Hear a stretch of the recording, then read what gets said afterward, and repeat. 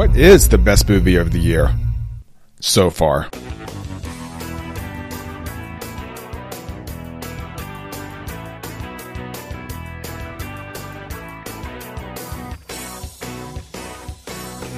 Hey, welcome back. I am John Ellis.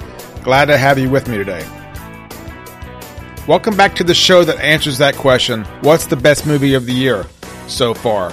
You know, as the year grows, this list grows, these movies are getting better and better. So thanks again for taking the time to listen. If you haven't yet, leave me a review and a comment, however you are listening. I'd love to hear from you.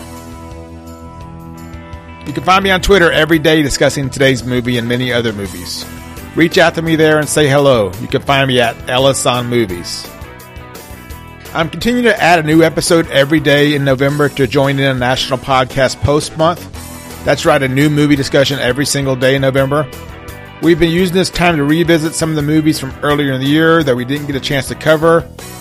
Also talking about new movies as they're coming out, and then highlights and movie-related news from this past year. Today we're taking a slight break to recap where we are at this point in the year. In other words, what is the best movie of the year so far?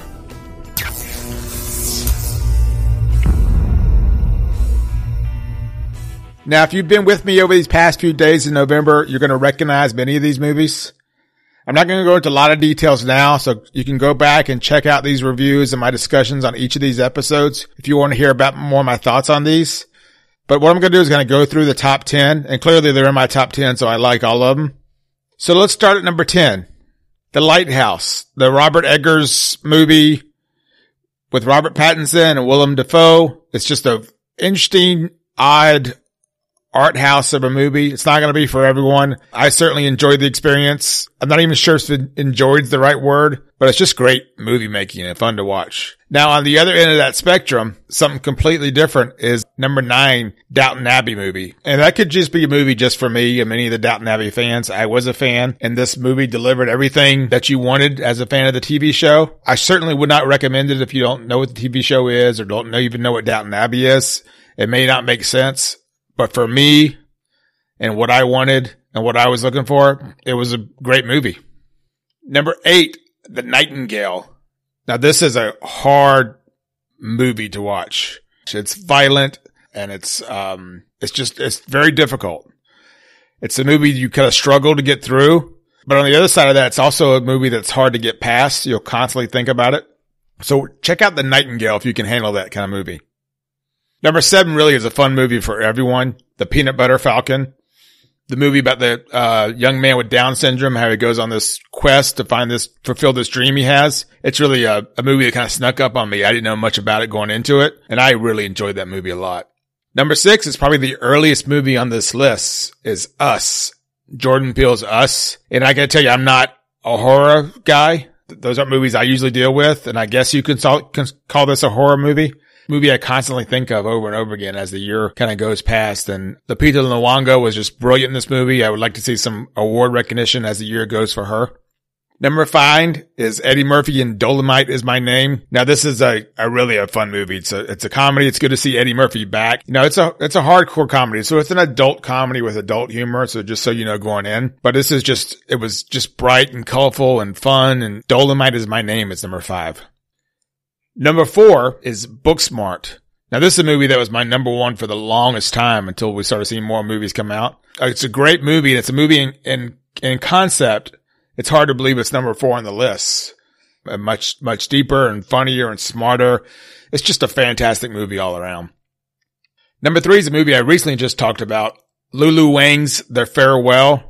It's a simple story and it's shot simply. And I say that complimentary because it's a warm feeling to it when you watch it. It feels like you're home and you're part of this family. Check out The Farewell, Awkwafina in The Farewell. Number 2 is Once Upon a Time in Hollywood. Quentin Tarantino movie with Brad Pitt, Leonardo DiCaprio, Margot Robbie. It's a fantastic movie. It's a Quentin Tarantino movie. So if you know his movies, you know kind of what to expect a little bit, but this is even different than a lot of those movies. This is probably one of my favorite movies of his. And I'm predicting for sure a Oscar nomination for Brad Pitt for Best Supporting Actor. I'm thinking maybe he's going to win too, but at minimal, he's getting that nomination. You can book that. And the number 1, Parasite. And it's really just, once I saw it, it wasn't even close what number one was. For me, it's just way above everything else right now that I've seen. Now, there's obviously other movies coming that I haven't seen yet. But right now, you essentially have a 2 through 10, and you have this big gap to number one. Parasite's not even a movie I want to talk about much. I'm not going to say much to you. It's just the best movie of the year so far. That's it. That's all you're getting. Check out Parasite without reading anything or seeing anything else. So thanks again for listening to today's episode, our daily November movie discussion. Join others in the National Podcast Post Month by following NADPODPOMO, hashtag NADPODPOMO. I appreciate you adding this to your listening routine. I know you have a lot of options out there as far as podcasts goes. Be sure to subscribe so you're the first to know these new episodes. As always, you can find this episode and all the major podcasting channels. Join the discussion online. Let's talk about even more movies. Look for me on ellisonmovies.com. Until then, I'll talk to you tomorrow.